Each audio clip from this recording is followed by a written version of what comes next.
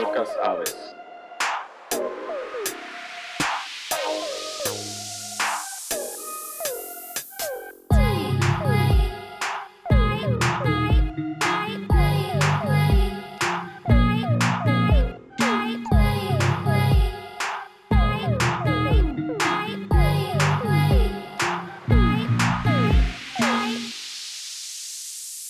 ¿Qué tal? Bienvenidos a un episodio más del podcast que estamos trabajando en Aves acerca de tecnología, programación, diseño. Hoy tenemos un invitado fuera del campo de construcción, que es la especialidad de Aves, pero que es una persona que viene trabajando con temas de diseño desde hace mucho tiempo y con temas de programación.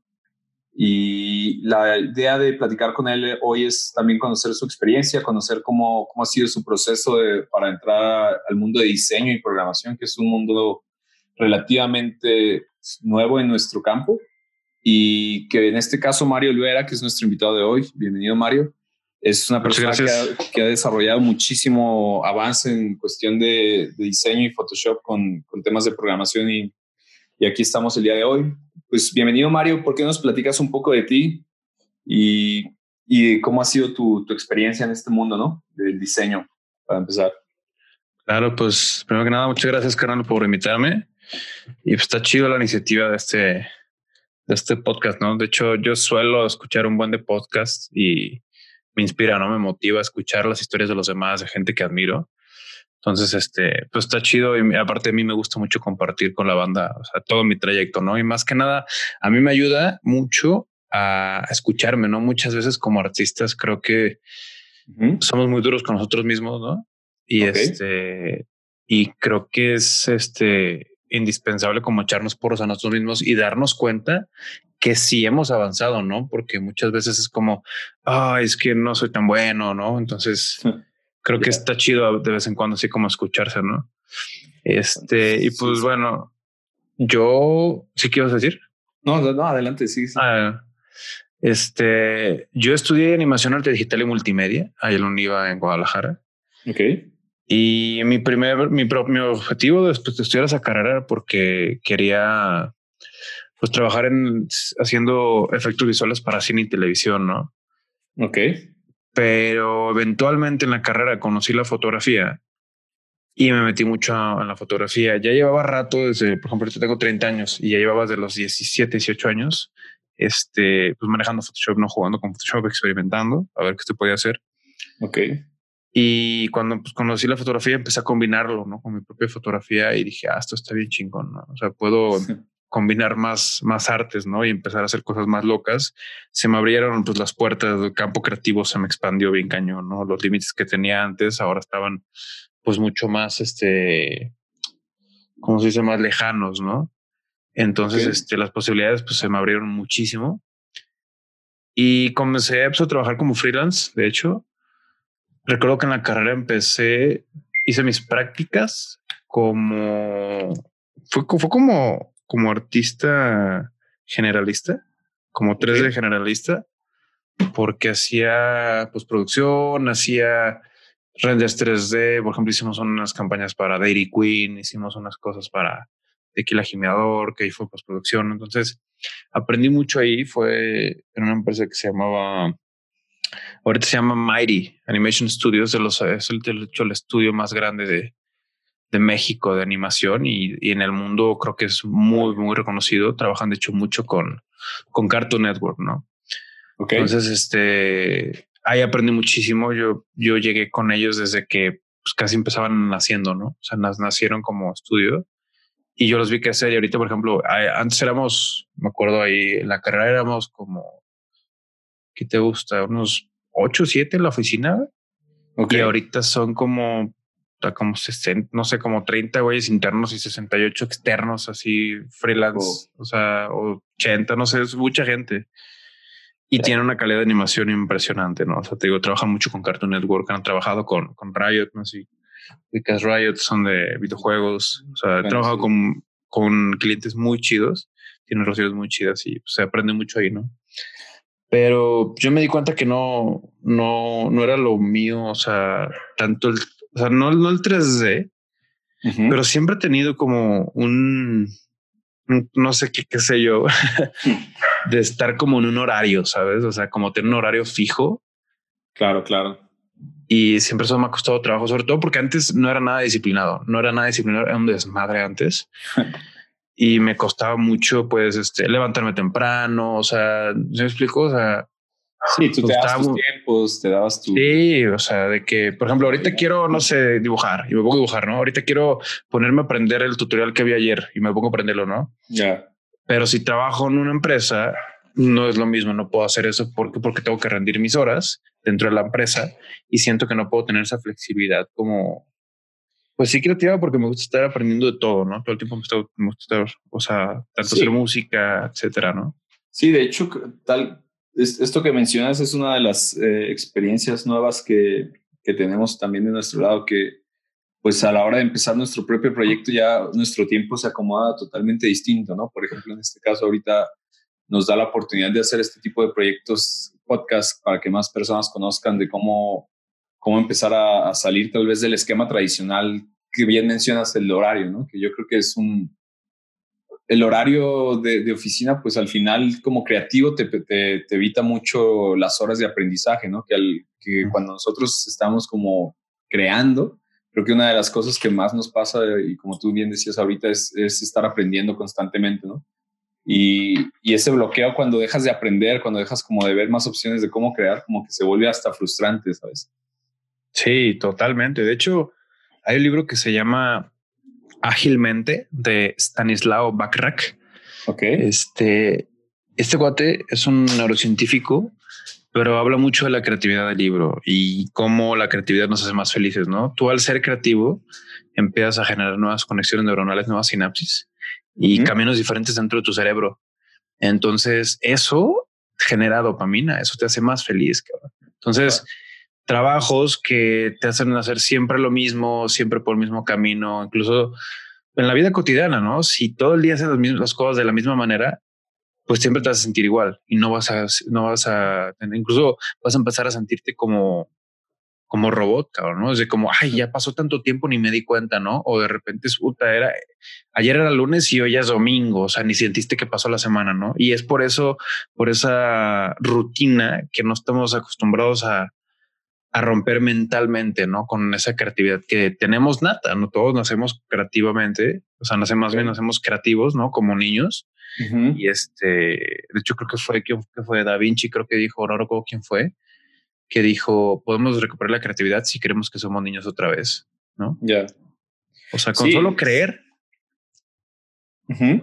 con solo creer, o sea, que eres niño otra vez, puedes surgirte la creatividad y explica mucho también cómo cuando empezamos a crecer, güey, pues ahorita, por ejemplo, ya leyendo de varios libros, varios artistas, y no solo de creatividad, sino de otras cosas acerca de la mente, acerca de patrones de conducta y todo ese rollo, me doy cuenta que el problema aquí, güey, es que no somos conscientes de pequeños y pues la sociedad, los papás, los hermanos, los amigos, todo lo que está externo a nosotros, no somos conscientes y permitimos inconscientemente que nos moldeen, ¿no? Que nos moldeen y Claro. llega un punto en nuestra vida que cuando, no sé si a todos les pase, pero a mí me pasó, llega un punto en mi vida que dije, es que quién soy, ¿no? ¿Qué quiero de la vida? Y es una crisis existencial que dices, what the fuck, ¿no? O sea, incluso pues los papás todo el tiempo han hecho todo por ti, ¿no? Y cuando quieres hacer algo que toda la vida lo han hecho por ti,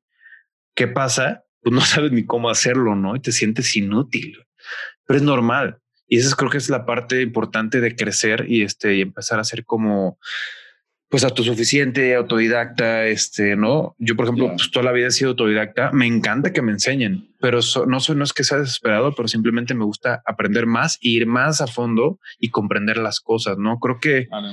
el comprender la base de algo, los fundamentos de algo, te hace comprender bien eso y puedes manipular la información a tu gusto, ¿no? O sea, por ejemplo, si Ya. quiero aprender a dibujar, bueno, conocer bien los fundamentos, por ejemplo, de perspectiva, de volumen, ¿no? De Sí, el formas, punto de etcétera, fuga, etcétera. sí. Sí, ¿no? O sea, si mi objetivo, por ejemplo, es, no sé, hacer como cómics, ¿no? Pero si Ujú. no sé nada de anatomía, pues va a ser bien difícil que lo haga, ¿no? Y muchas veces queremos llegar a ese resultado, ¡pum!, así. Entonces, pues la vida es así, tenemos que aprender los fundamentos y creo que incluso hasta en las escuelas, si enseñaran los fundamentos de la vida, pues imagínate en las escuelas, güey, cómo crecerían los nuevos humanos si les enseñan desde chiquitos, güey, a tener inteligencia emocional, güey, a cuestionarse, a si tienes una emoción y las emociones son efímeras, cabrón. Tienes una emoción, pum, ok, estoy enojado. ¿Por qué estoy enojado? ¿No? ¿Qué es lo que me hace que me enoje? Cuando te preguntas eso y tienes ese diálogo interno, güey, pasa algo dentro de ti que tienes el superpoder de cambiar tu realidad, la situación y todo lo que acaba de pasar, ¿no? Oye, qué chistoso que comentas esto de la inteligencia emocional, porque, o sea, en mi caso, la primera vez que tuve como contacto con este tema fue hasta la universidad, me recuerdo, ¿no? Que eran temas que a mí me gustaban y hubo un semestre que en la universidad donde estaba, pues nos daban como estas materias optativas y tenías este campo de inteligencia emocional y temas de liderazgo o inteligencia emocional en grupos y temas así que son súper útiles y yo concuerdo totalmente con lo que dices y se me hace, o sea, ¿por qué esperar hasta la universidad, ¿no? Para ver algo que te puede servir toda la vida, ¿no?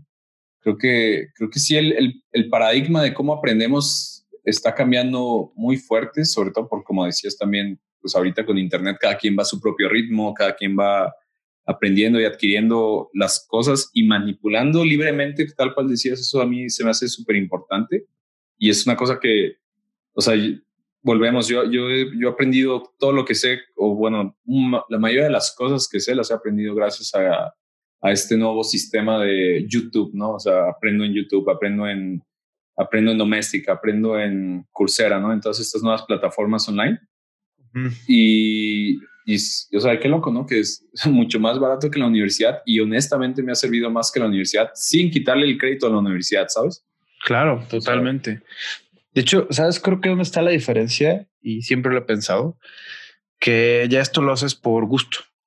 No te sientes presionado, me explico. Y creo que el estudio común que ha existido, el sistema educativo que ha existido de toda la vida es tienes que, ¿no? O sea, güey, te la pinteas, no quieres ir a clases, no quieres poner atención, no te interesa, no estás interesado.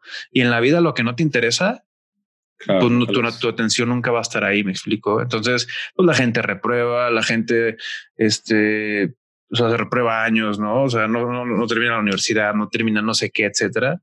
Y creo que el problema es la presión a hacer algo que no quieres hacer, ¿no? Es como, o sea, pues te digo, creo que si las escuelas enseñaran primero como esa parte humana a poder ser consciente, a despertar más rápido, despertar más tempranamente, ¿no?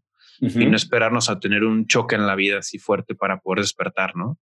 Claro. Si nos enseñaran a despertar desde chiquitos, creo que podríamos tener mejores decisiones y estaría, digamos, los humanos menos confundidos a más temprana edad, güey, y podrían tener mejores decisiones de pues, qué quieren en la vida, qué quieren hacer, ¿no? O sea, si a mí me hubieran dicho de chico, güey, ¿qué quieres hacer? La neta no tengo ni idea, pero gracias a hoy que existe tanto el Internet, existen tantas variedades en Internet, como decías, YouTube, Doméstica, Coursera, todos estos, plataformas y lugares donde puedes aprender. Es demasiada información, muchísima, y al acceso de un clic, ¿no? Y incluso hasta el precio es impresionantemente barato. O sea, muchas veces que digo, wow, ¿no?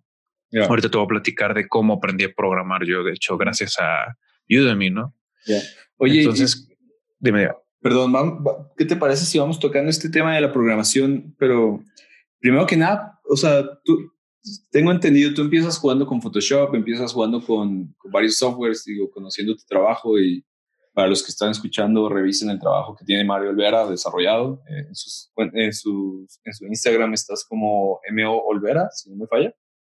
Estoy como Mario Olvera 3, pero junto, sí, Mario Olvera 3 con una sola O. Sí, revisen su trabajo, está súper, súper bueno, la verdad. Creo que tienes un don ahí, la verdad, en todo lo que haces en cuestiones de composición en Photoshop. Pero, ¿qué fue exactamente lo que te empezó a llevar al mundo de la programación? O sea, ¿cómo te diste cuenta que era un mundo que te iba a ayudar a diseñar, ¿sabes? A crear. Fue la curiosidad, güey. La curiosidad. Creo que la curiosidad ha sido lo que me ha hecho aprender todo lo que sé, ¿no? De hecho, dicen que la curiosidad mató al gato, ¿no? Y yo digo que a veces la curiosidad más bien te hace crecer, ¿no? Te hace aprender más, ¿no? Ok. Igual los niños chiquitos son curiosos. ¿Y por qué aprenden? Pues por la curiosidad, cabrón. Oye, ¿cómo funcionará esto, no? Oye, ¿cómo que no sé qué? Entonces, pues yo hace que fueron en abril cumplí 2 años. O sea, hace como 2 años y medio, más o menos, poquito más. Empezó mi curiosidad porque pues Photoshop pues ya lo manejo muy bien, ¿no? O sea, no te puedo decir que la perfección. Sigo aprendiendo, de hecho, hoy en día muchísimas cosas de Photoshop y de este procesamiento de imágenes. Pero tenía la curiosidad de cómo funcionaban los plugins, güey. Cómo se genera un plugin, cómo puedes hacer un plugin, ¿no? Ok. Y esa curiosidad, pues me empecé a meter a Google, empecé a buscar gente con la que estoy conectado. Y digo, oye, ¿conoces a alguien que me puede ayudar en esto? Sí, te conecto con tal, ¿no? Y así fui con varias personas, me mandaban y me decían, pues ve esto, ve este tutorial, etcétera, ¿no? A fin de cuentas llegué a un lugar donde, pues gracias a Google, encontré un curso que se llamaba HTML Panels para Photoshop, ¿no? Ok. Y ahí fue cuando empecé a aprender JavaScript. Ya sabía más o menos cómo funcionaba la estructura de la programación, lo básico, ¿no? De si esto, entonces esto, ¿no? La lógica o los fundamentos. Pero nunca había programado por gusto, nunca había encontrado, güey, es que es un superpoder, está increíble, güey. O sea, neta, ahí te va, güey. O sea, empecé a aprender con este curso, pues HTML, ¿no? Y CSS y JavaScript. Y amé JavaScript. Así lo superamé.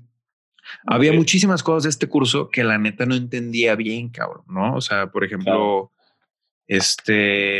funciones, ¿cómo se llaman? Ternarias, creo que se llaman. No, ¿cómo se llama? Hay una forma de hacer condiciones diferentes. O sea, hay formas estructurales de hacer condiciones de una forma diferente, ¿no? Pero la cosa es que yo no entendía bien cómo hacer eso, yo no entendía cómo hacer los fundamentos bien, entonces muchas cosas no me quedaban claras del curso. ¿Qué hago? Compro un curso en Udemy de cómo hacer cómo manejar, por ejemplo, Node.js. ¿Sabes lo que es Node.js? No, obviamente. Bueno, en mi caso yo manejo más Python, entonces. Ok, Node.js es un servidor, es un framework, según yo, creo que es un framework, no sé cómo se le llame. Pero manejas todo el servidor con puro JavaScript. No necesitas ni siquiera de que PHP, no necesitas ni siquiera Python, ni siquiera bla, bla. Es todo JavaScript. Entonces está perrísimo porque ese curso me enseñó más que todo los fundamentos de JavaScript con ejemplos bien chingones y bien sencillos, ¿no? Como el típico de pues empezar a hacer objetos, ¿no? Empezar a hacer estructuras, empezar a hacer todo ese rollo. Ok. Y me empezó a gustar mucho y dije, órale, o sea, no creo que la primera vez que logras hacer una suma de programación y te sale, es como wow, ¿no? O sea, dices, wow, soy súper poderoso, güey, ¿no? Hice una calculadora, ¿no? Y dices, ya soy, ¿cómo se llama? Mr. Robot, cabrón. Ya. Entonces, pues, güey, me empecé a meter en ese curso y, güey, no lo dejé. Día y noche me levantaba y todo el día veía el curso, todo el día lo practicaba todo el día. Y el proyecto que estuve haciendo durante el curso, haz de cuenta que el proyecto que teníamos que hacer era una tiendita, güey, un carrito de compras, güey, no una tienda, güey. Ok. Y yo lo que quería hacer era eso, güey, una tienda, un carrito de compras, güey, para vender mi software, vender mis plugins, ¿no? Ok. Entonces, pues, güey, aprendí front-end, aprendí back-end y me di cuenta que eventualmente me convertí como en un full stack developer, ¿no?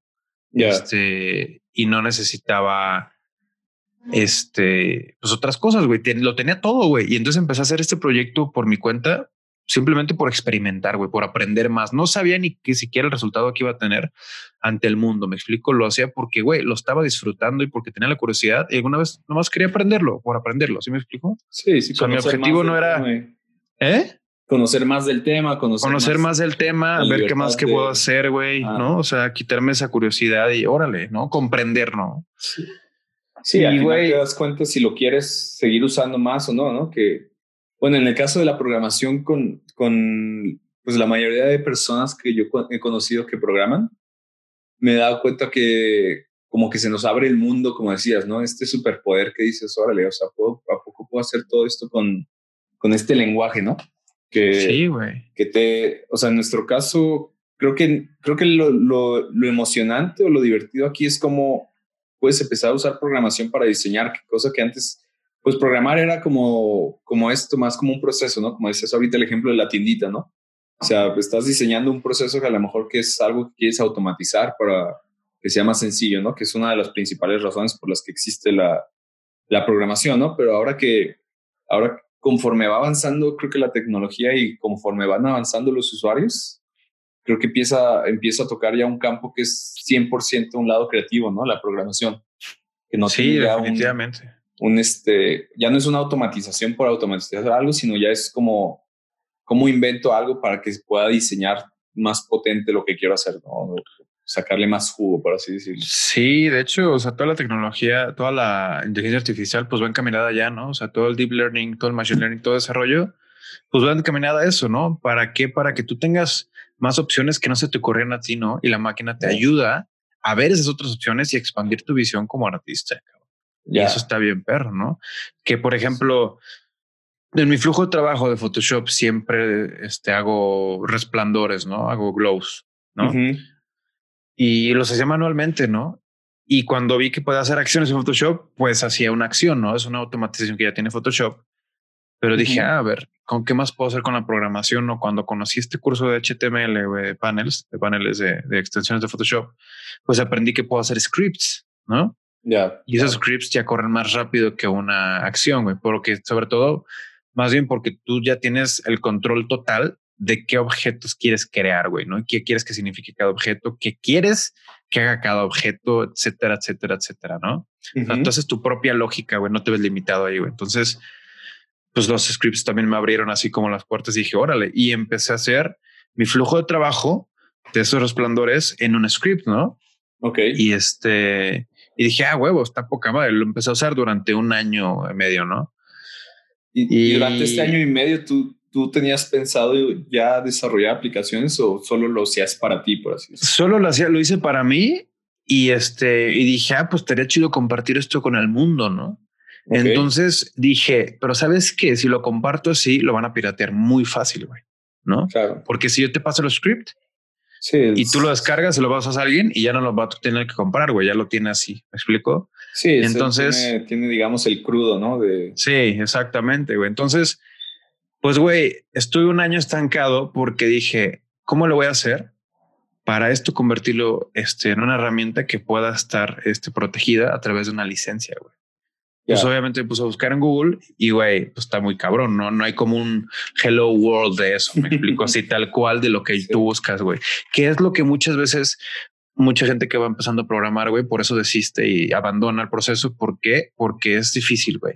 Es difícil encontrar esas respuestas y las tienes que encontrar experimentando, intentando y fallando y cagándola una y otra y otra y otra y otra vez. La programación creo que, güey, es algo que deberíamos de todos aprender porque no solo te enseña a programar, güey, sino te enseña más bien, si lo ves de una perspectiva como, pues de la vida, güey, ¿no? Creo que humana, ¿no? Más humana, ajá. Creo que el estar fallando y el experimentar es algo natural del ser humano y ya no ves el error como error, sino lo ves como un problema a resolver, güey. Y cada vez que tú resuelves, de hecho, un problema, güey, te pones feliz, güey. Si tú resuelves un problema hoy en tu día a día, vas a tener un piquito, así un poquito de dopamina, ¿no, güey?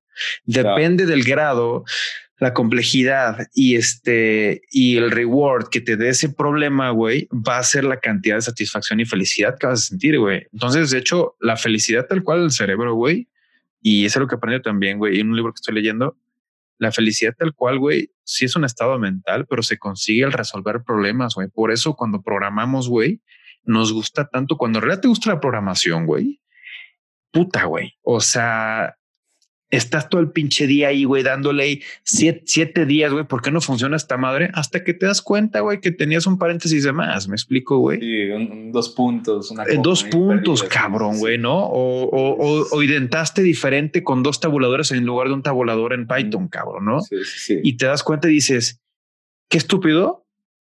Pero, güey, aprendiste algo súper importante, güey, ¿no? Claro. Tu atención ahora ya va a estar llena todo el tiempo, güey, de cuando estás programando, de que hagas bien las indentaciones y ya cada vez que programamos siempre es como un check-in, ¿no, güey? Sí. A ver qué es esto, qué es lo otro, qué es esto, etcétera, ¿no? No, y justo esto también que decías ahorita, ¿no? El cómo cada que te metes tú a programar es como este reto, ya no lo vemos como, putz, me tengo que meter otra vez aquí a programar y me voy a volver a pegar aquí un tiro y voy a fallar 1000 veces, sino que cada vez siento que es ya en automático es, voy a programar esto, ¿sabes? Porque ya se disfruta el proceso. Como decías, solucionas el error, encuentras el resultado bueno y te apasionas, te gusta más la actividad y dices, oye, pues yo quiero seguir haciendo esto, ¿sabes? No, claro. No quieres como parar de programar, sino que cada vez creo que también eso, ¿no? Uno conforme va haciendo error y error, va resolviendo errores más rápidos y eso le permite avanzar más en todo lo que puedes hacer con la programación, ¿no? Que es un mundo enorme.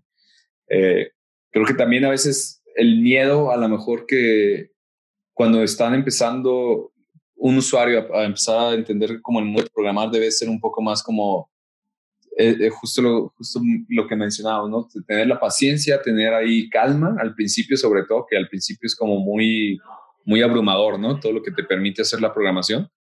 Y a lo mejor no sabes ni siquiera escribir el print hello world, ¿no?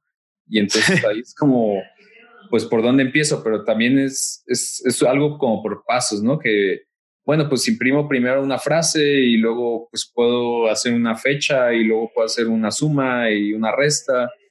Y conforme le vas metiendo conocimiento a la programación, pues vas adquiriendo obviamente más y más experiencia, ¿no? Sí, totalmente. Que te permite fluir súper a gusto.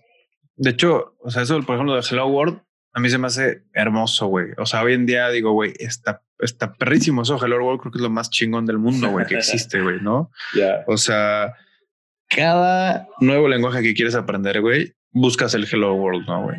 Uh-huh. Y eso que te va a enseñar, güey, te va a enseñar como la base de la sintaxis, güey, del lenguaje, ¿no, güey?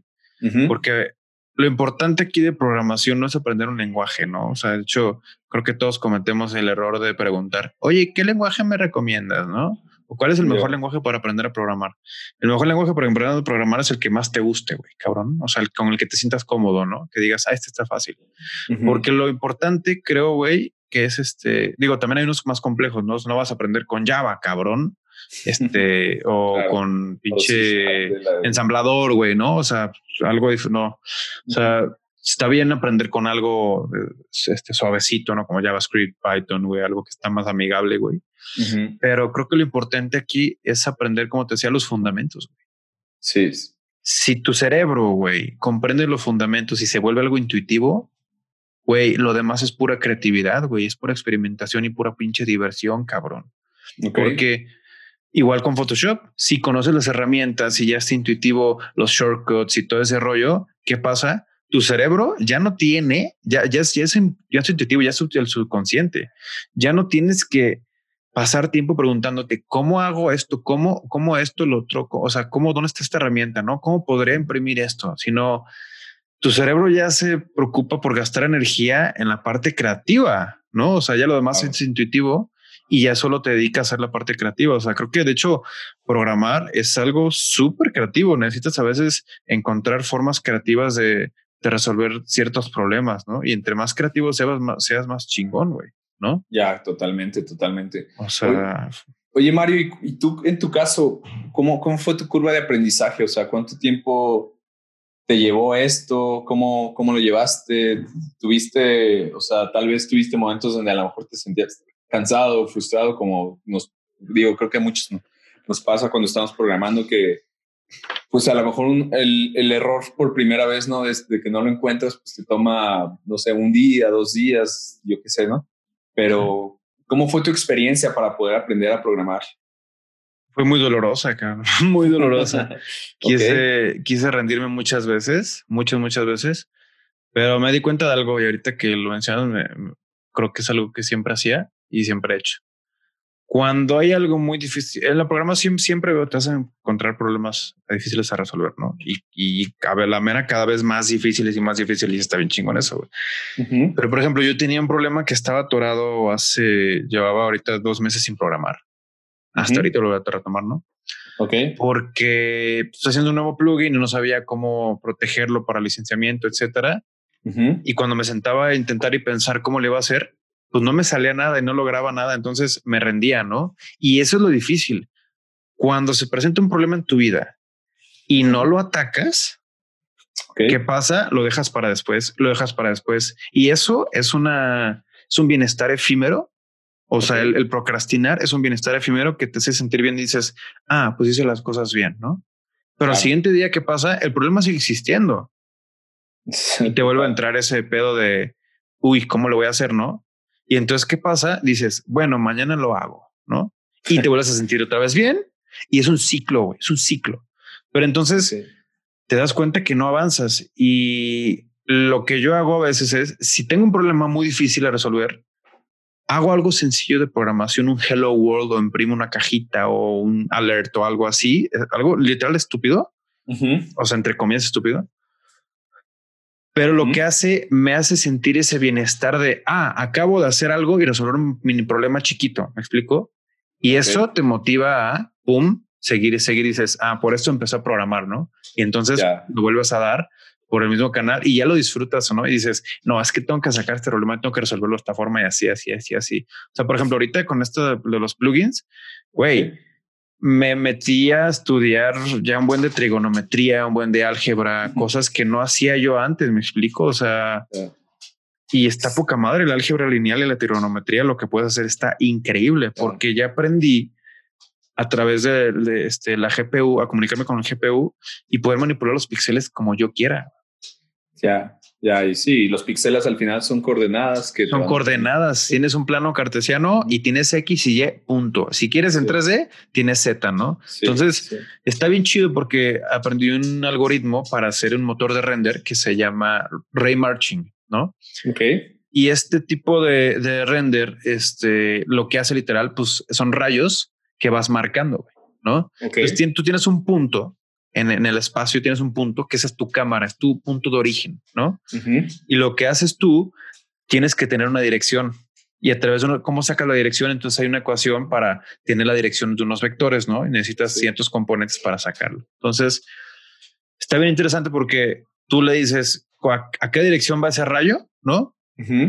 Y entonces para tal dirección, ¿no? Entonces lo que haces, sacas un radio desde ese punto y cuando a través de, por ejemplo, tienes otros datos que son los elementos en tu escena 3D, por así decirlo, una esfera, un cubo, etcétera, ¿no? Y ese radio lo expandes hasta que choque, o sea, a través de una ecuación se expande el radio, es una iteración, güey, con un for loop, de hecho, es una iteración que se va expandiendo poquito a poquito y dice, ok, ¿chocaste con un objeto 3D? No. Entonces dale una unidad más. ¿Chocaste con objetos? No. Entonces, y así un for loop, ¿no? Hasta que choca con un objeto y cuando choca con ese objeto, güey, ahí se para la circunferencia y ¿qué haces? Proyectas otro rayo hasta el perímetro, hasta el borde de la circunferencia, güey. Y de ahí empiezas otra vez y generas otra circunferencia desde ese punto hasta que choques con otro objeto y así a través de un for loop y a través de las medidas que tú pusiste de los objetos y así te vas, güey. Y eso, lo chido es que la GPU lo hace en tiempo real y tienes miles y miles de cores, güey, que son específicos para hacer ecuaciones matemáticas como esas, ¿sí? Por eso es tan rápida las GPUs, porque procesan cada corte procesa un píxel a la vez, ¿no? O sea, un área de píxeles. Entonces, sí, por ejemplo, yo tengo una tarjeta de video que tiene 3600 cores, güey, ¿no? No es lo mismo que proceses esa información con 3600 cores a que proceses la información con el procesador normal, que son 8 cores, 12 cores, ¿no? Entonces, es la ventaja hoy en día de la GPU que te permite ya hacer las cosas en tiempo real, güey. Y está muy divertido, pero sí es otro universo totalmente diferente porque es un lenguaje que se llama GLSL, OpenGL Shading Language. Y lo que te permite es comunicarte primero necesitas aprender OpenGL o WebGL para poder comunicar con la tarjeta de video. Y ya que estás dentro de la tarjeta de video, güey, tienes que generar los algoritmos que ya son vectores, ¿no? O sea, son vectores que en realidad son objetos que tienen puedes guardar 1, 2, 3 o 4 valores dentro de ese objeto ¿no? Y los puedes llamar cuando tú quieras. Pero está bien chido porque cuando empiezas a usar funciones trigonométricas, creo que son funciones trigonométricas o álgebra lineal, no sé qué sean las dos. Pero cuando empiezas a usar seno, coseno, raíz cuadrada, producto punto, todo ese tipo de funciones, güey, empieza la magia, güey. Pero el problema es que allá es más difícil, tienes que pensarle desde otra perspectiva muy diferente porque pues ya es como un pinche matemático, claro, güey. O sea, ya tienes que ver. El pensamiento totalmente cambia, ¿no? ¿Cómo procesas? O sea, en el caso de diseño, ¿no? O sea, como bien decías, ¿no? O sea, a lo mejor nos enseñan los fundamentos de anatomía, de punto de fuga, etcétera, ¿no? Pero cuando empiezas a programar, tienes que aprender los fundamentos de la programación, que en realidad es matemática pura, ¿no? Sí. Y la matemática es como, o sea, es complicada incluso al momento que empiezas a hacer estas funciones, hasta te metes a leer qué es esa función, ¿no? O sea, para tratar de entender más de esta álgebra lineal, de cómo funciona, porque pues lo que creo que en nuestro caso, lo que vemos en diseño, lo que se tendía a ver en diseño acerca de matemáticas era pues un poco vago, por así decirlo, ¿no? Como que estaba más enfocado a estas técnicas, a lo que se conocían en su tiempo. Y obviamente también, pues creo que cuando nosotros estudiamos no había todavía este enfoque tan potente que hay en la programación como lo hay hoy en día, ¿no? Que hablamos de 10, 8 años, que tampoco no es un muchísimo tiempo, pero ya el cambio de paradigma de cómo se hacen las cosas hoy en día, cómo se hacían antes, es gigantesco, ¿no? O sea, incluso cómo han avanzado los softwares, ¿no? O sea, el Photoshop de hoy no es el Photoshop que era hace 8 años, creo, ¿sabes? Sí, exacto. Entonces ahí también es súper complejo estar como aprendiendo todas estas cosas. Creo que sí entramos a un mundo donde tenemos que estar pues todo el tiempo aprendiendo, que a mí es algo que se me hace súper bien. O sea, creo que el momento en el que uno también deja de aprender es el momento en el que pues como que se está dando por vencido o al menos tratando de escuchar, ¿sabes? O sea, creo que es bien importante eso de estar buscando la forma de escuchar de otros, de aprender de otros. Sí, estoy totalmente de acuerdo. Creo que eso, cuando creemos que lo sabemos todo, pues ahí nos cerramos a aprender más cosas definitivamente. Y obviamente a mí me llegó un punto en mi vida, ¿no? Que me sentía, pues, no sé si es soberbia, arrogancia, que sientes que ya lo sabes todo, ¿no? Te sientes Dios y dices, güey, es que ya soy, ¿cómo se dice? Ya soy experto en esto. Y no, güey, entre más aprendes, más dices, menos sé, cabrón, ¿no? Me falta más aprender y te ayuda. Entre más aprendes, te ayuda a ser más humilde y, como dices, también a aprender a escuchar, güey, ¿no? ¿Por qué? Porque ya pasaste tú por ese lado, ya pasaste por el lado de que te sentías Dios, cabrón, en eso, güey. Y cuando ves a la gente que está así, pues ya no te afecta y más bien dices, qué chido, voy a ayudarles a esta banda, o sea, voy a compartir lo que sé, ¿no? O sea, te empiezas a querer compartir las cosas. Por ejemplo, a mí enseñar, me encanta enseñar, güey, me encanta compartir lo que sé porque me ayuda a aprender muchísimo, cabrón. Muchísimo a los demás. O sea, si yo te enseño mi perspectiva de cómo hago las cosas, después tú me vas a enseñar, ay, si lo hacemos así, y digo, oh, güey, órale, ¿no? Pero no porque yo sepa más o tenga menos información en mi cerebro que tú o que quien sea, voy a saber más o menos, güey. Simplemente son formas diferentes de ver las cosas. De hecho, hay algo muy importante que aprendí ahorita en un libro, cabrón. Y es acerca de cómo o sea, habla del cerebro y cómo el cerebro es una máquina de significados, cabrón. Y de ahí parte todo. Nuestros cerebros son una máquina de significados, ¿no? Y los significados se generan en base a la relación de dos o más cosas, cabrón, de dos o más experiencias. Entonces, si te pones a analizar esa frase, te das cuenta de que lo que significa para ti algo, para mí no se va a significar lo mismo.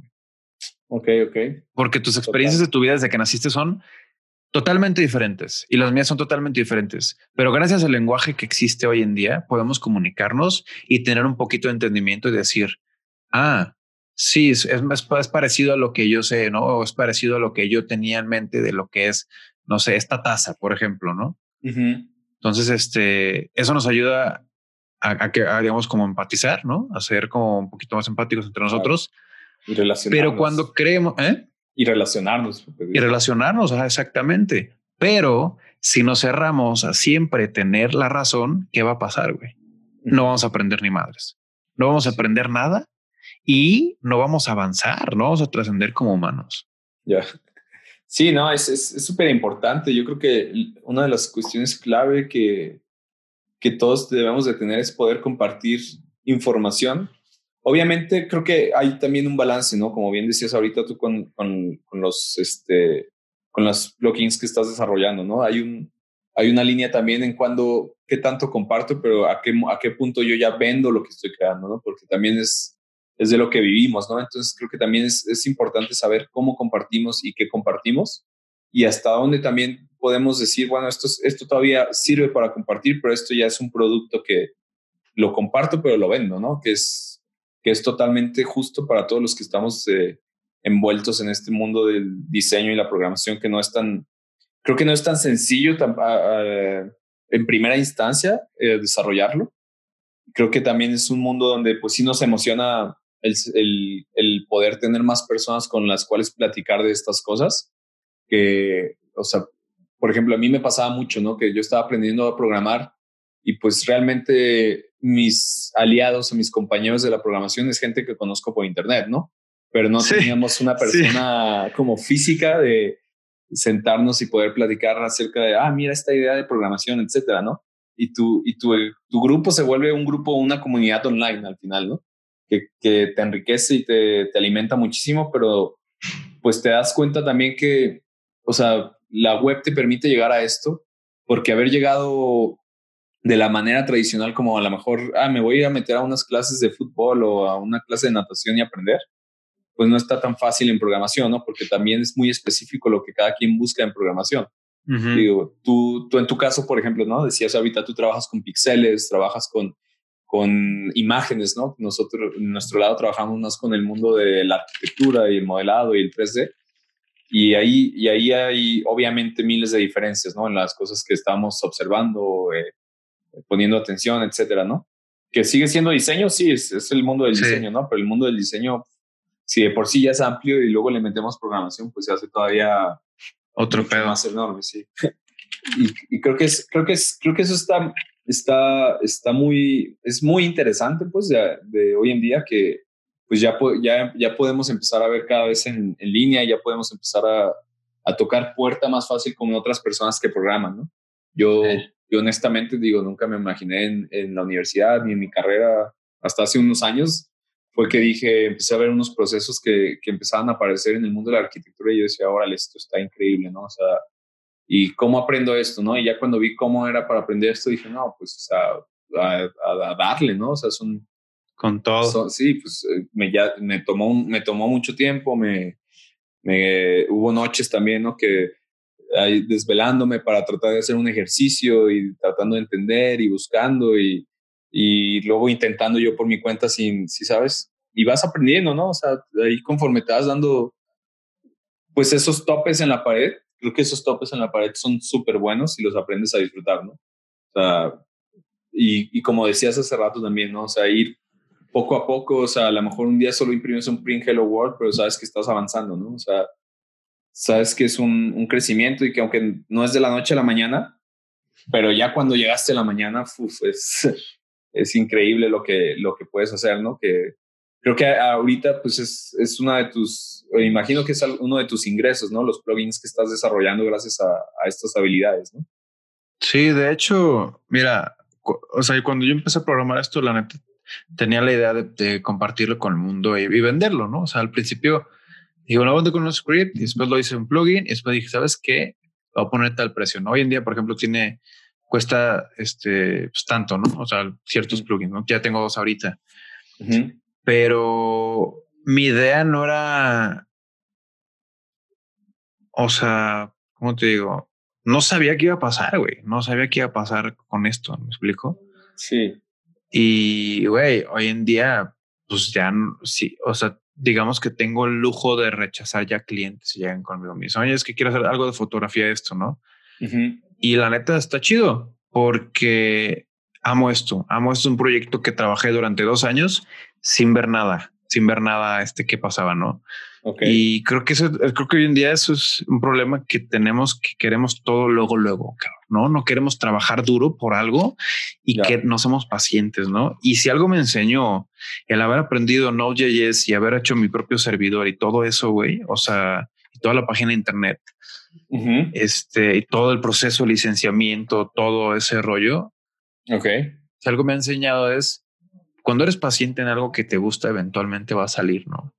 O sea, eventualmente va a salir y solito va a florecer, cabrón. Solito va a florecer, pero tienes que hacerlo por gusto para ti y eventualmente va a explotar y la gente le va a funcionar. El problema aquí creo que yo nunca pasé por ahí, pero que veo de muchos amigos que son programadores y mucha gente que es programador y gente que trabaja como programador, no se dan cuenta de que tienen superpoderes, cabrón. Programar es un pinche superpoder que puedes hacer lo que quieras, porque como programador que eres un autodidacta. Eres un autodidacta y no te esperas a que alguien te enseñe algo para aprenderlo. Tú te pones a experimentar y buscas cómo hacerlo, ¿no? Está Stack Overflow y toda la industria de la programación nos encanta compartir, ¿sí? Es algo chingoncísimo. Sí. Entonces, el problema es que muchos no se han dado cuenta del superpoder que es programar, güey, porque podemos manipular todo, güey, todo. Y sobre todo, si entiendes de programación, entiendes cómo funciona tu mente, cabrón. Así de simple, porque es un proceso que normalmente no lo entiendes si no programas, ¿no? No, güey. Si usas los mismos algoritmos, güey, para la inteligencia emocional, si usas un if en tu cabeza, si esto, entonces esto, a ver, si reacciono de esta manera, va a pasar esto y entonces esto, no, mejor no voy a reaccionar, mejor no me voy a enojar, ¿no? O sea, si me pongo triste, entonces, no, por ejemplo, no, si me meto a Facebook y veo una foto, no sé qué, y si me explico, o sea, si usas esa lógica, puedes tener mejor inteligencia emocional y ser más feliz, cabrón, ¿no? No solo usarlo así como superpoder para ese tipo humano, sino además desarrollar cosas que mejoran al ser humano, cabrón, ¿no? O sea, por ejemplo, pues este pedo de los plugins, pues está perrísimo porque mi objetivo hoy en día ya pues es mejorar la industria, güey, ¿no? O sea, mejorar la industria de la fotografía, de la edición, del procesamiento de imágenes, porque ya vi que puedo aportar mi granito de arena ahí y la gente está feliz con lo que estoy creando, ¿no? O sea, y lo estoy creando más que nada para mí, güey. Son juguetes que los hago para mí y los comparto con el mundo, cabrón. ¿Cómo los genero? Pues juego, o sea, experimento y veo qué más puedo hacer y digo, ¿cómo podré hacer esto? Ya. Y lo comparto. Si le sirve a la gente, pues lo compran. Si no, no. ¿Me explico? Sí, no, y aparte, digo, a final del día, digamos que todo esto que desarrollamos por programación y todo lo que es nuestro trabajo, pues se ve reflejado en algo que es diseño, ¿no? Que es arte, ¿no? Que la imagen final, por ejemplo, que podemos ver de tu trabajo, de gente que ha comprado tu plugin y lo que está compartiendo, pues nosotros no vemos el plugin, no vemos el código, vemos una imagen y vemos una experiencia que nos hace sentir algo, ¿no? Claro. Y nuestro trabajo viene desde un trasfondo ya muy distinto, que era nada más el color y como decías, ¿no? Ya empezamos a jugar con el vector, con el pixel, con valores, con condiciones que al final tú ves la imagen y ni siquiera sabes cuántos if hay por detrás de eso, cuántos for loops hizo para llegar a eso, ¿no? Ajá. Y la imagen es un resultado que se disfruta en ese sentido para todos, ¿no? Que ya no es... A lo mejor, por ejemplo, si hablamos de programación, pues esto lo hablamos dos personas de programación, tres que saben del tema y les gusta y se fascina, ¿no? Pero tenemos esa oportunidad de ir más allá, ¿no? De con nuestro trabajo y alcanzar mucho más a la gente, tocarlos. Y creo que esa es la parte buena de las artes que tenemos, ¿no? Y que la programación nos está permitiendo explorar todavía más, ¿no? Y tener más capacidad. Y, oye, quería hacer otra pregunta aquí. Quería ver, o sea, tú este proceso que has desarrollado con tus plugins que nos comentabas, ¿cómo lo ha recibido la gente? Tú, si quieres seguir desarrollando plugins o quieres empezar a explorar otros mundos de programación, o cuál es tu visión ahorita para tu desarrollo. La neta, al haber aprendido cómo se programa, cómo puedes programar los píxeles y moverlos a tu gusto, la neta me gustaría hacer un software de manipulación de imágenes como Photoshop. ¿Por qué? Porque Órale. tengo miles y miles de ideas de cómo podría mejorar Photoshop, ¿no? O sea, ¿qué podría mejorar Photoshop? Un buen de cosas, pero no es mi software. ¿Me explico? Claro.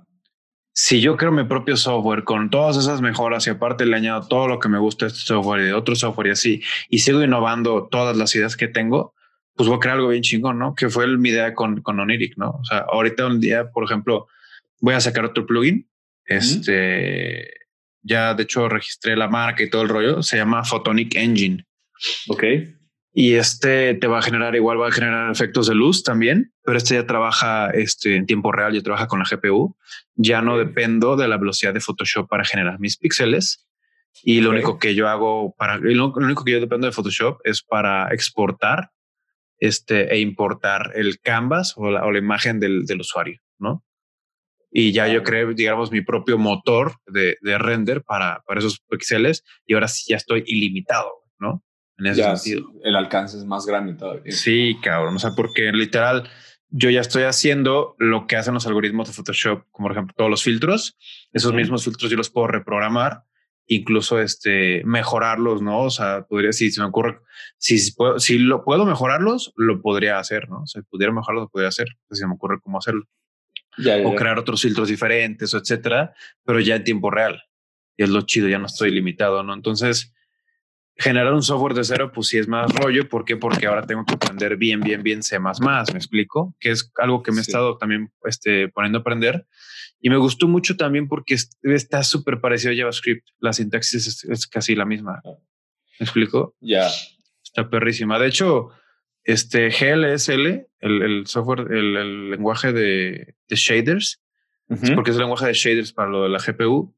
Ese lenguaje trabaja es como C++, o sea, tiene la misma sintaxis que C++. Ok. Sí, de hecho tienes integers, tienes ¿cómo se llama? Como tienes floats, o sea, tienes strings, booleanos, ajá. Entonces tienes que decirle si es integer, si es float, si es booleano, a comparación de JavaScript, que pues lo puedes cambiar, no todos los valores todo el tiempo lo puedes cambiar, al menos de que no sea una constante, ¿no? Ok. Pero aquí sí o sea, me gustó mucho este lenguaje y me hizo entender mucho mejor C++, que ahora también un consejo que le quiero dar a todo mundo, cabrón, cuando empieces a programar. Si no tienes un objetivo de por qué quieres programar, por qué te gusta programar, va a ser muy difícil aprender a programar y te vas a aburrir y vas a rendirte luego, güey. Mi objetivo aquí de empezar a programar, ¿cuál era, güey? Hacer mi propio servidor y encontrar la forma de crear un plugin, ¿no? Y aprender de eso. Y eso me llevó allá a los píxeles y bla, bla, bla, ¿no? Pero tenía un objetivo. Y al tener el objetivo de crear todo mi servidor, todo el rollo de licenciamiento, pues eso siempre me motivaba, me impulsaba a seguir, aunque me costara mucho trabajo. Decía, no, tengo que lograrlo, ¿no? Sí, tienes que avanzar más en los procesos, ¿no? Que creo que también otra cosa súper buena de lo que estás mencionando aquí, de ponerse un objetivo, es saber para qué o sea, tener claro eso a dónde quiero llegar, ¿no? En mi caso, por ejemplo, fue también porque quería aprender un proceso nuevo de arquitectura y pues no, o sea, no sabían nada, ¿no? De programación, pero simplemente vi el proceso de cómo se podía hacer que una máquina, en lugar de que yo por mi propio criterio de imaginación y mi capacidad de analizar datos, que pues es demasiado limitada a comparación de una computadora, sí. pues las opciones de diseño que podía crear con la programación eran infinitas, ¿no? Y decía, oye, o sea, pues esto está súper bueno, hay que aprender. Y pues sí, la curva ahí se fue dando, pero sí, tenía el objetivo claro que quería llegar a este proceso y en el camino pues logré llegar a ese proceso, pero como fui aprendiendo mucho más cosas, pues ya fui aprendiendo nuevos procesos que ni siquiera sabía que existían, ¿no?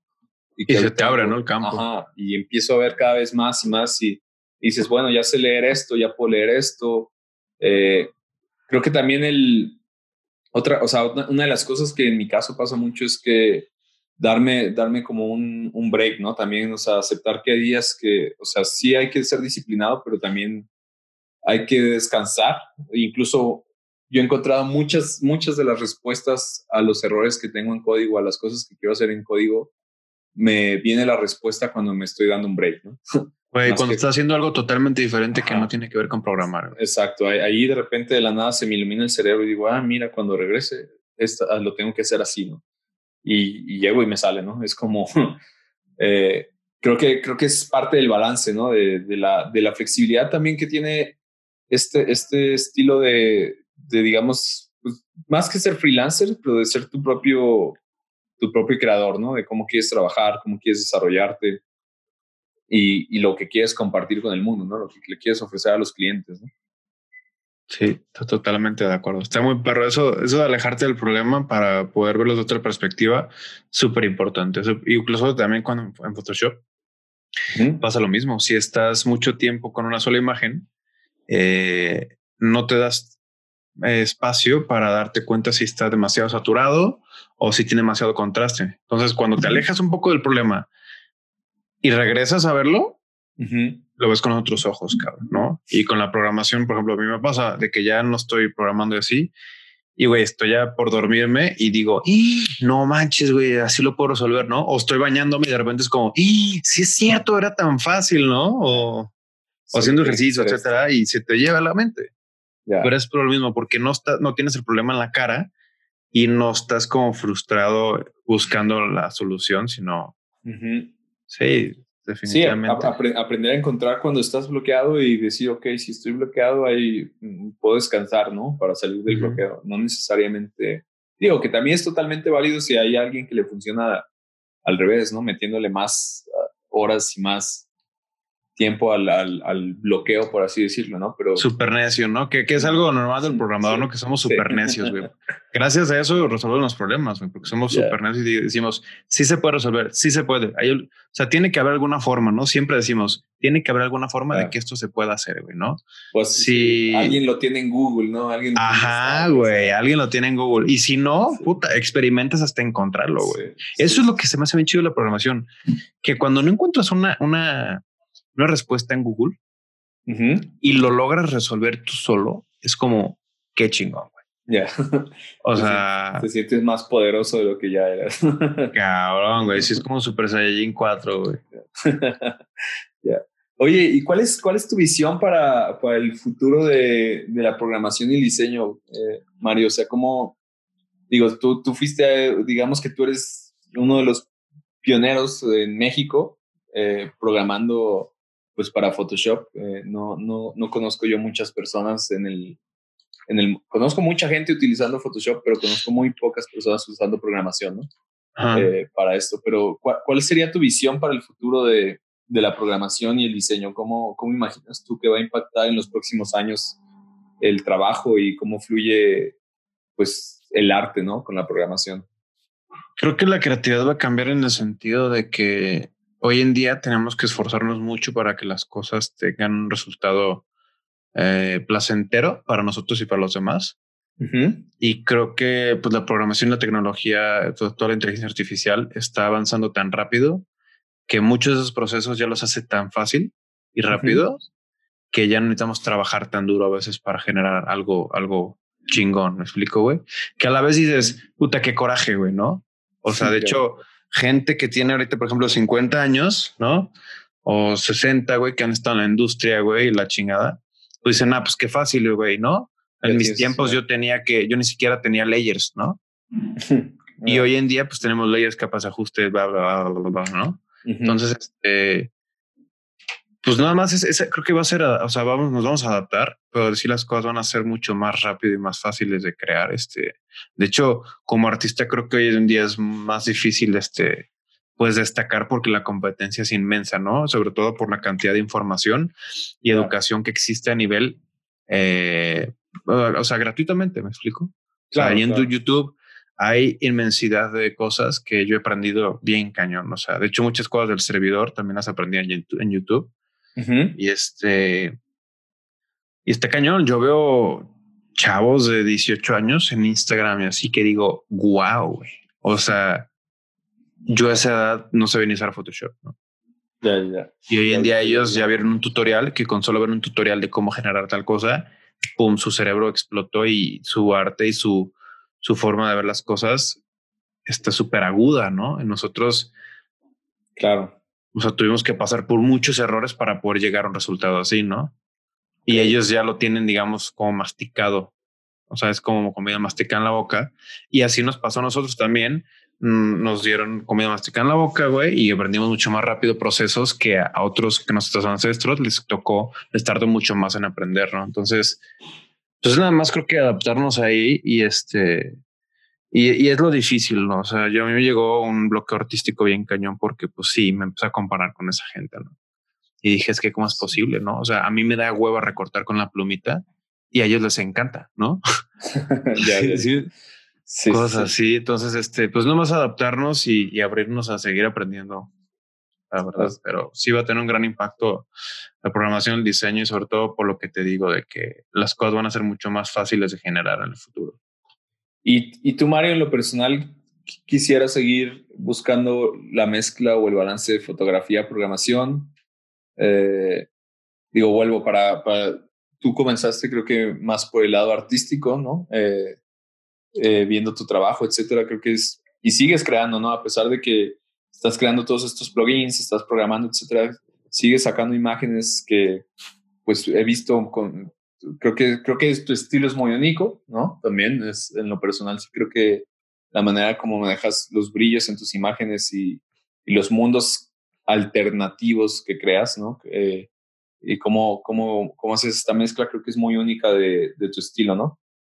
Pero tú quieres seguir como creando tu proyecto artístico, estás como con la visión más de seguir programando, como con lo que nos decías de este software, o simplemente vas a seguir buscando qué te trae la vida, ¿no? Creo que es eso, güey. O sea, seguir buscando qué me trae la vida. No lo voy a dejar a un lado, definitivamente, porque es algo que me apasiona mucho, ¿no? Y si algo me ha gustado de mi vida es que pues, todo el tiempo estoy conociendo cosas nuevas y encuentro nuevos hobbies, ¿no? Ok, O sea, ya sea, o sea, programación, diseño, fotografía, música, lo que sea. Pero está bien padre porque aprender otras cosas te ayuda también a ver tus propios hobbies desde otra perspectiva. ujú, Y no sé, te das cuenta de que puedes expandir esa visión, ¿no? O sea, tu percepción la puedes expandir muchísimo. Y ok, está bien chido, está muy, muy, muy chido. Yo no creo dejar nunca la programación ni la fotografía. ok, Me gusta estar aprendiendo, ¿no? Te digo, ahorita llevaba 2 meses sin programar, pero ahorita lo volví a retomar. Ya no, obviamente, ya no tengo la misma emoción que tenía al principio, eso sí, soy sincero, no tengo la misma emoción que hacía al principio. ¿Por qué? claro, Porque ya para mí ya es mucho más fácil, ¿no? claro, Ya es mucho más fácil programar y entonces, pues ya te tienes que poner pues, retos más grandes. Entonces, hacer software más complejos y que hagan más cosas, pues esos son los retos que me pongo a mí para seguir aprendiendo y motivándome, ¿no? Pero la fotografía tampoco la voy a dejar porque también es algo que me ayuda como a pues expresar cosas que no puedo expresar fácilmente con palabras o así, ¿sabes? O sea, y puedo hacerlo con imágenes y me gusta, me lo disfruto mucho. está súper bien, ¿no? Creo que sí, al final lo que cada quien está buscando es buenísimo, lo que cada quien está aportando, que repito, revisen el trabajo que está creando Mario, es de calidad muy buena, sus plugins también para los usuarios de Photoshop pues, que quieran facilitarse la vida un poco a la hora de crear estos brillos, estos efectos en las imágenes. Creo que es un plugin bastante potente. Para los artistas de Photoshop también, échenle un ojo. El mundo de la programación, volvemos, este es un podcast que está diseñado pues para programar, para compartir ideas, cómo ha sido la curva. Eh, bueno, hoy escuchamos a Mario. Muchas gracias por aceptar la invitación, Mario, por acompañarnos aquí a otro episodio más de cómo es el mundo de la programación para nosotros y cómo se está desenvolviendo y esperemos que la gente pueda adquirir más experiencia solo pues de esta hora de audio que hemos tenido. Un honor de nuevo, Mario, estar aquí contigo. Gracias por platicar con nosotros acerca de cómo has venido creando cosas, cómo es tu perspectiva. Y esperemos en un futuro incluso hasta crear una colaboración o algo que podamos seguir compartiendo con el público, ¿no? Para que vean cómo una de las cosas que pienso que va a empezar a pasar es que los mundos de la programación, bueno, más bien gracias a la programación, los distintos campos, como puede ser en nuestro caso arquitectura, fotografía, diseño, o puede entrar, no sé, administración y fotografía, creo que los campos de trabajo van a empezar a fusionarse cada vez más, ¿no? Es una visión a lo mejor muy personal, pues, pero que se me hace interesante que tal vez se puede empezar a ver reflejada cada vez más, ¿no? Que al final es un poco como la programación, ¿no? O sea, la programación nació tal vez por operaciones matemáticas y hoy en día pues estamos creando diseño con ello, ¿no? Sí, exactamente. Que es una mezcla interesante, pero algo que nos quieras compartir para cerrar el episodio de hoy, Mario. Pues nada, que no se cierran bueno, más bien que se abran a experimentar y buscar qué les gusta, ¿no? O sea, esa pregunta que tenemos todos de que es que no sé qué me gusta, ¿no? Yeah. O sea, sentir que sabes que no te gusta nada. Pues sí, le buscas, cabrón, ¿no? Y intentas una cosa y no te gustó, pues intentas otra cosa. Si no te gustó, intentas otra cosa. Y si te gustó, chingoncísimo, ya encontraste, ¿no? Ya. Yeah. Pero creo que esa es la forma en que vamos a encontrar lo que nos gusta, intentando y conociendo más y más y más y más cosas. Creo que es algo súper importante y sobre todo cuando vamos empezando, estamos muy chavos, ¿no? Ya, cuando no sabemos ni para dónde es, ¿no? Sí, claro, su problema existencial de entre los 20 y los 25. Ya, pero sí, es parte del proceso. Creo que, de hecho, bueno, cerrando, es una de las cosas que a lo mejor ya ni nos preguntamos, ¿no? Más bien ya encontramos un par de procesos que nos gustan y como que las cosas empiezan a girar a partir de esos procesos. Y ahí, en ese giro que vamos dándole a los procesos, vamos descubriendo incluso más cosas, ¿no? Sí, sí, esa es la palabra, güey, descubrir, ¿no? Y siempre ser curiosos como niños, cabrón, como niños chiquitos y, ay, ¿cómo funciona esto, no? O sea, yo siempre he sido muy, muy curioso quiero ver cómo y quiero comprenderlo todo, no quiero comprender cómo funcionan las cosas, ¿no? Entonces, eso me ayuda a aprender más y como expandir esos hobbies. Exacto. Pues Mario, muchas gracias de nuevo y esperemos seguir platicando en un futuro y compartir más. De nuevo, revisen las redes sociales, Composite Nation, que es parte de los softwares que viene, de los plugins que viene realizando Mario. Y si quieren conocer más de ello, échenle un ojo. Y pues gracias, que estén bien. Muchas gracias, güey. Cuídense mucho. Saludos a todos y gracias por escuchar el podcast.